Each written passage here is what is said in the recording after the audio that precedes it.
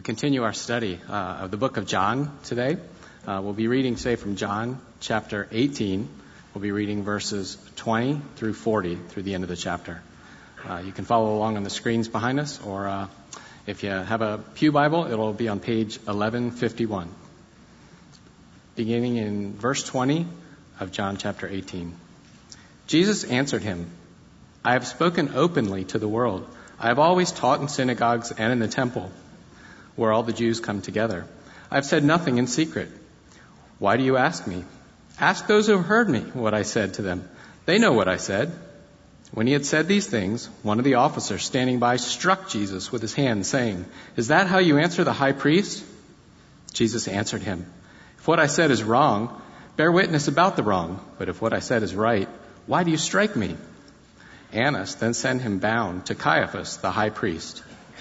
Now Simon Peter was standing and warming himself. So they said to him, "You also are not one of his disciples, are you?" He denied it and said, "I am not." One of the servants of the high priest, a relative of the man whose ear Peter had cut off, asked, "Did I not see you in the garden with him?" Peter again denied it, and at once a rooster crowed. Then they led Jesus from the house of Caiaphas to the governor's headquarters. It was early morning. They themselves did not enter the governor's headquarters so that they would not be defiled, but could eat the Passover. So Pilate went outside to them and said, "What accusation do you bring against this man?" They answered him, "If this man were not doing evil, we would not have delivered him over to you." Pilate said to them, "Take him yourselves and judge him by your own law." The Jews said to him, "It is not lawful for us to put anyone to death." This was to fulfill the word that Jesus had spoken to show by what kind of death he was going to die. So Pilate entered his headquarters again and called Jesus and said to him, "Are you the king of the Jews?" Jesus answered, "Do you say this of your own accord, or did others say it to you about me?" Pilate answered, "Am I a Jew? Your own nation and the chief priests have delivered you over to me. What have you done?" Jesus answered, "My kingdom is not of this world. If my kingdom were of this world, my servants would have been fighting, that I might not be delivered over to the Jews. But my kingdom is not from the world." Then Pilate said to him, "So you are a king?" Jesus answered, "You say that I am a king. For this purpose I was born, and for this purpose I have come into the world, to bear witness to the truth. Everyone who is of the truth listens to my voice." Pilate said to him, "What is truth?" After he had said this, he went back outside to the Jews and told them, "I find no guilt in him, but you have a custom that I should release one man for you at the Passover. So do you want me to release to you the king of the Jews?" They cried out again, "Not this man, but Barabbas." Now Barabbas was a robber. The word of the Lord. This morning we're looking at the trial of Jesus. There are actually 3 trials that are recorded here, but there are 4 total in the Gospels. But we're really looking at the third one before Pilate. I want you to know up front that it's not what you think it is about. It's not what it seems. It's better. That is, I think there's a tremendous joy that can be taken from this horrible description of a trial for us.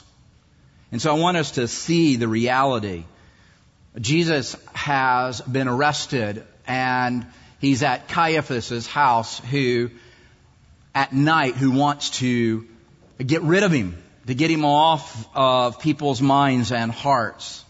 Jesus has become an inconvenient truth to the Jewish leaders. He's become an inconvenient truth because ever since he began his ministry 3 years before this, they have said, "Behold, the Lamb of God who takes away the sin of the world."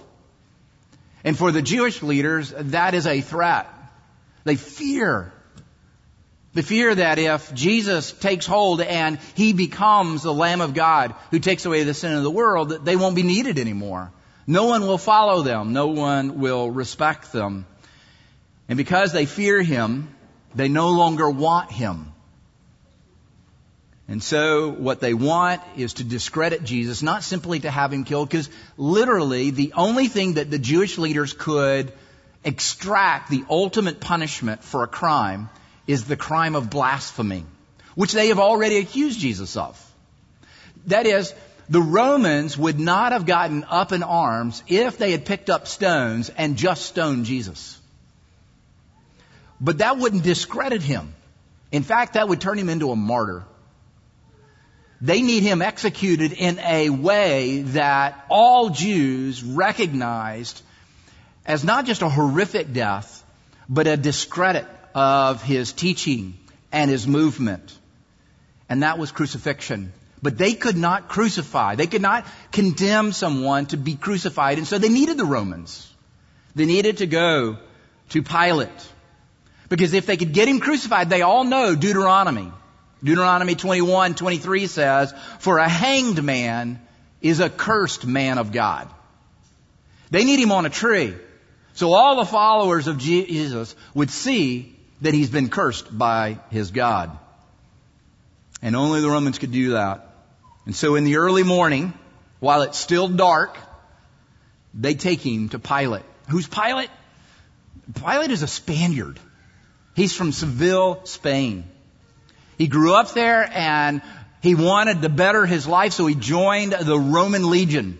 It's kind of like joining the army to get out of poverty. He did that. He didn't have a remarkable career. In fact, he had almost a nondescript career as a military officer. In fact, his career doesn't take off until he marries up. He marries Augustus Caesar's granddaughter, Claudia. And so what does every father-in-law want? Is to give him a job so that he can advance, so that he could make a life for his daughter of substance. But he doesn't really like him. He doesn't really respect him because he's not earned anything on his own. And so he makes him the governor of Judea. And before you think, man, that's great to be the governor of Palestine, no Roman governor wanted to be the governor of Judea. Most Romans viewed the Judeans, the Jews, as inflexible, as hard to get along with, as really strange customs, willing to die rather than to worship Caesar. And so they send him to the backwaters of the Roman Empire, and that's what they viewed Judea as. Not because he was banishing him, but he said he was trying to see if he could make a career there, then maybe we could give him another job in a more important place later. There's been a number of insurrections, a number of revolutions in and around Pilate's time, to the point where he just wants peace. He's known for incredible disrespectful toward Jews. He hated the Jews. Can you imagine? Not only did the Jews struggle with Romans, but Caesar put a hater of Jews as their governor. He was not just disrespectful. He literally put the image of Caesar on all of the shields of all of the soldiers that walked around Jerusalem. And that was an affront. The second commandment. No image of anything in heaven and on earth and beneath the earth. But not only that, he sent his soldiers into the temple. This defilement of their religion. And then when insurrections would come up, he was brutal. He not only would wipe out insurrectionists and place them on crosses, but he would kill the families of insurrectionists, all the way down to children. So they hated him and he hated them. This is who Jesus stood before. Not an innocent man, not a man that was unaware, but a man that they hated. But they were willing to get rid of Jesus so much that they were willing to take it to Pilate. And Pilate has 4 questions that he asked in our passage. He asked one to the religious leaders. He's going to ask 2 to Jesus, and he's going to ask 1 to the crowds. Jesus had now become an incredible, inconvenient truth, not only to the Jewish leaders, but to Pilate. He wants nothing to do with Jesus, but at the same time he wants to keep peace. And so in order to keep peace, he has to condemn an innocent man. And as we look at these 4 questions, I want you to think about yourself. It's so easy to make these academic questions and just say, well, I got that piece of information. But if you miss these 4 questions for yourself, you've missed the heart of Christianity. You miss the heart of what it means to love Jesus and have Jesus love you.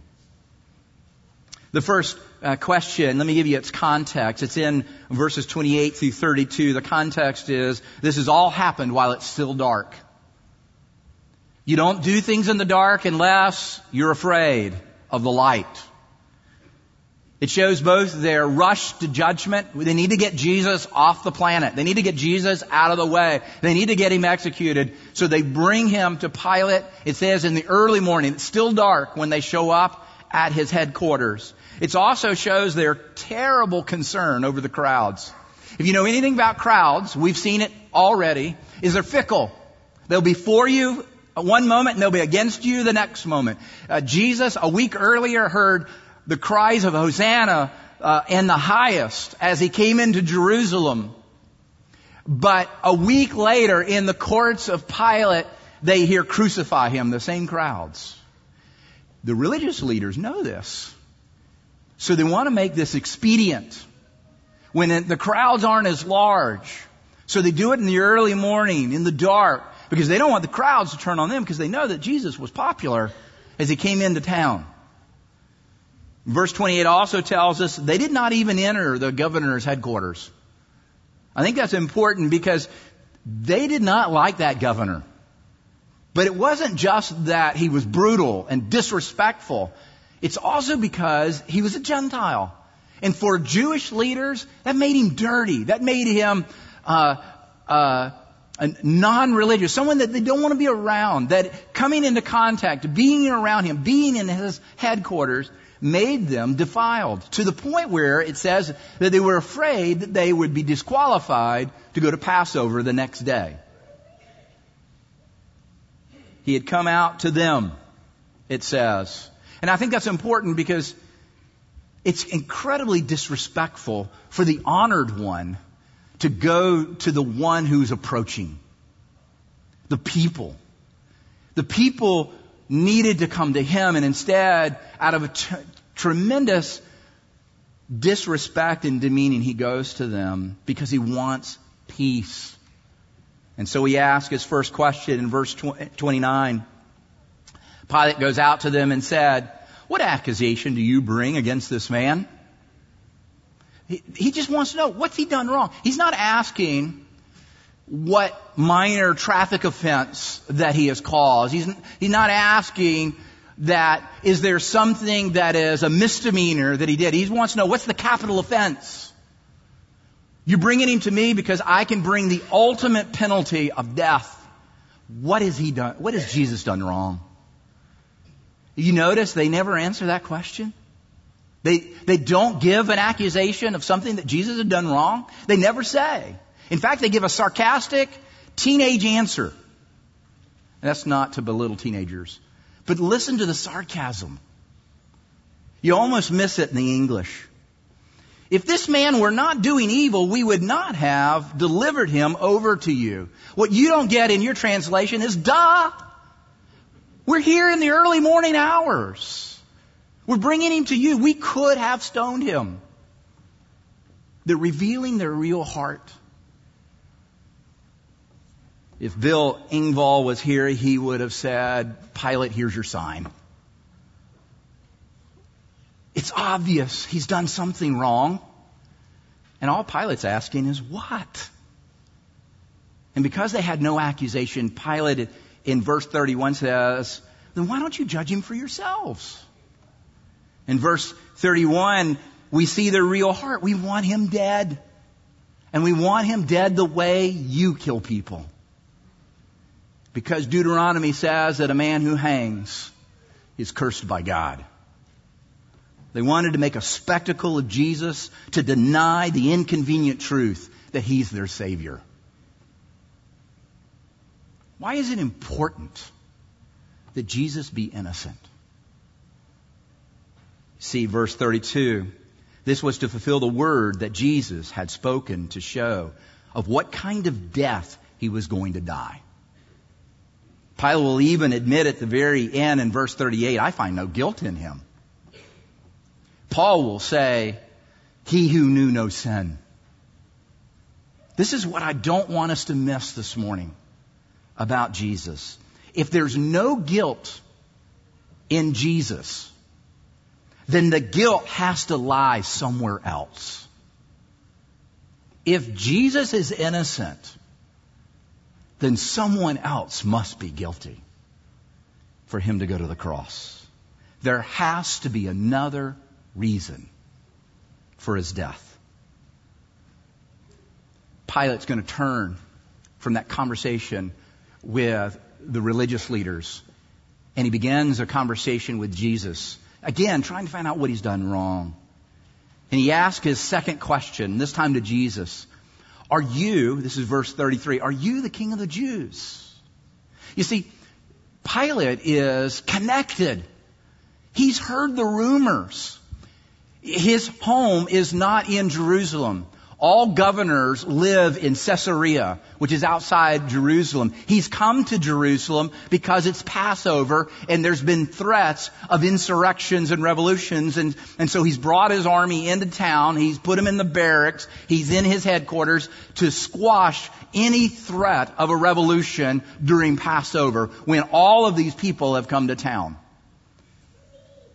But he has heard.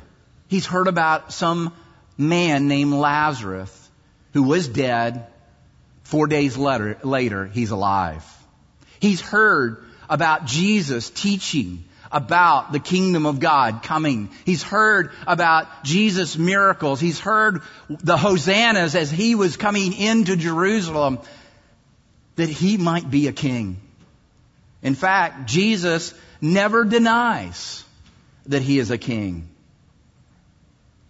And it's not like the Jews didn't already have an idea of the Messiah, the Christ being a king. The promise is that he would be a king who would sit upon the throne of David forever. And so the concern is he that king? In fact, Jesus' answer should cause Pilate some concern. In verse 36, he says, my kingdom is not of this world. His kingdom is not of this world. He's talking about the kingdom of heaven. He's been talking about it from the very beginning. Even on the Sermon on the Mount, he teaches them how to pray. He says, pray like this, our Father in heaven, thy kingdom come on earth as it already is in heaven. He's telling them about a kingdom that he is the king of. And understand, because we don't have boundaries, that is, you can't go out the Interstate 95 down south and see the boundary. Welcome to the kingdom of God. Jesus is governor. There's no sign to the boundaries, and so we tend to think of kingdoms in physical ways. And Jesus is coming and saying, eventually it will be physical, but right now I'm ushering in a spiritual kingdom. A reality in physical in heaven, but spiritual here on earth. And so you say, how do we see that kingdom? How can we taste and touch and know that kingdom? Since there's no boundaries, there's no capital, there's no place to go and feel the kingdom. If you think of the kingdom as wherever the king rules, then you know the answer to that question. Wherever we submit to our king, the world sees his kingdom. The church is not the kingdom of God, but it is the appetizer. It is the signpost that there is a king and that there is a kingdom, because we are his subjects. And by us, the world sees our king. Third question, and this is an incredibly important question. Pilate is responding to something that Jesus has said about truth. And he asks the question in verse 38, what is truth? That's an academic debate. And he answers in the response that Pilate is making is to this statement in verse 37. Jesus says, for this purpose I was born, And for this purpose I have come into the world, to bear witness to the truth. I told you a little earlier that if Jesus was innocent, but yet still died, then it must mean that guilt lies with someone else. That is if the innocent dies, then there really was a guilty. It just wasn't the one who died. And so the question is, who's responsible? Who's the one that caused the death of God, who came to this planet to save? I want to tell you who that guilty person is. That guilty person is me. I'm the reason that Jesus died. I'm the reason he was flogged. I'm the reason he wore a crown of thorns. I'm the reason. It's my guilt. It's my shame. It's my hiding. It's my sin. It's my brokenness for which he came. If you didn't do anything wrong, if you are the innocent, I am convinced he still would have come. He still would have come for me. He came to rescue me. He says it. For this purpose I was born. For this purpose I have come. You think about it.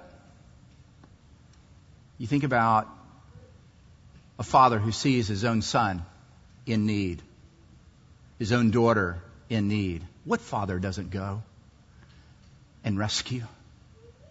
Before the foundation of the world, God looked on this planet that he had not yet even created and saw me.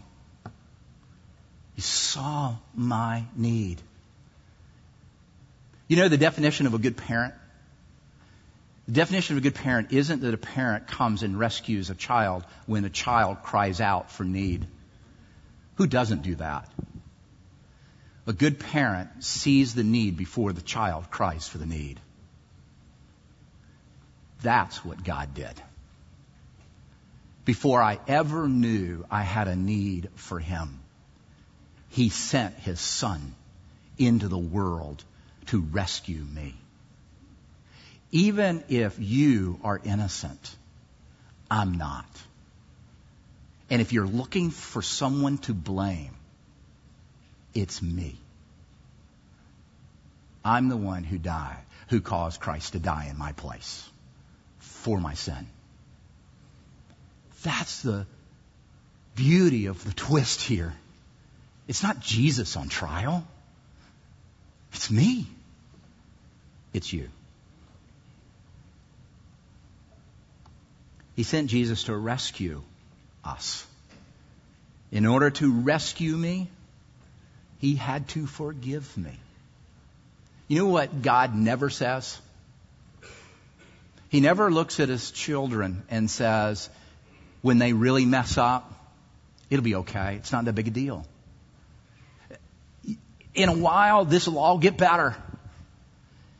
Things are going to turn around for you. You know, just redouble your efforts, get harder, work longer, be better. It's something our Heavenly Father never says to me. That's what the world says. What the Father says is, I can't dismiss what you have done. I have to enter in and pay the penalty for what you have done. To straighten it out. In order to forgive, I have to take your place and die in your stead. And that includes causing him to go to the cross. This is the truth that Jesus tells us is the reason for which he has come. And it is the reason why he was born. And I want you to know that this truth isn't an idea. This truth isn't academic information for you to apply. It's a person. It's personal. Jesus doesn't say, I have the truth. He says, I am the truth. That's the reason they wanted to kill him. How do you know he's truth? Everyone who is of the truth listens to my voice. And what do they hear? I forgive you. I love you. Your sin, your blame, your guilt, your fear, your shame aren't something to run from. You are to run to me because I cover all of them. Does that mean you always believe that? Does that mean that it's easy now for you, for me? No. My favorite story, only because if Presbyterians could have patron saints, this would be our guy. Do you know the story of the father who has a son who's having convulsions? And he comes to Jesus because he's heard about Jesus healing all these people. And he says, Jesus, I've got a son and he's got all of this illness. He's got this affliction. Can you heal him? He knows he can. You remember what Jesus' response to him is? He says to this desperate father, all things are possible for those who believe. Do you remember what the father says back? He says, I believe, but help me with my unbelief. Don't you see? If all it took was somebody to tell us the truth one time, we'd all be okay now. But we're not. Because we need to be helped with our unbelief, even though we already believe. Which brings us to this fourth question. Pilate has found no guilt in Jesus. But he needs to keep the peace in verse 38. Pilate turns now from Jesus back to the crowd. And he has been gathering to ask this fourth and final question. He offers one prisoner to set free for Passover. Evidently it was a custom under the Roman law. And so he turns and he says, do you want Jesus? Do you want Jesus? Can you imagine? They want Barabbas. And we have so anesthetized this passage to call Barabbas a thief. That is so demeaning and so degrading to what Barabbas has done. Barabbas is a murderer. He's an insurrectionist, a revolutionary. Romans did not crucify thieves. They put them in jail. They made them work off. They made them pay back. They didn't kill them. He turns to the crowd. This guy you just announced as Hosanna, the highest. Do you want him? No, we'd rather have Barabbas. What would we do? Would you do anything different? But that's what's being offered you today. Is a Jesus who has come for the purpose to forgive you and me. To tell us how much a father loves his children. He's going to have to change everything about us, about me, in order to be my Savior, to be my King. Somehow the church has gotten this idea, that Christians have gotten this idea that you can have him as a Savior, but you're not going to have him as a King. It's impossible because it's the same person. And so if you follow Jesus, if I follow Jesus, it means that I have a new leader, and it's not me. He determines where I live and who my friends are. He determines where I go to church. He determines how I live my life, how I raise my children. Don't you see? That's who's being offered you today. The one who really has seen what I have done. What I have done. I put God on a cross and killed him. And yet, He's willing to say, I forgive you. That's who's being offered to you today. Would you rather have Barabbas or Jesus? Don't you see? Reality isn't what you thought. You thought this was going to be a trial about Jesus. But it's really a trial about me. And it's a trial about you. It's a whole lot better. Because you can have Him. All you have to do is say, Jesus, you're my Savior. And you are my Lord. Everyone who calls upon the name of the Lord will be saved. And maybe you're in the camp of, I believe, but help me with my unbelief. What a great prayer today. Because you've been hiding. Or you're full of shame or guilt. And you have found no resolution, even in the church. Find it in Christ, who came to this planet for that purpose. To heal you. To make you whole. Let's pray. Father, this is a tremendous joy to know that Jesus came for this purpose, for this reason, to rescue me. But as I think about the need for the rescue, I'm horrified by the things that I have done that caused you to send your Son into this world to be born and to die for my sin. And yet I find great joy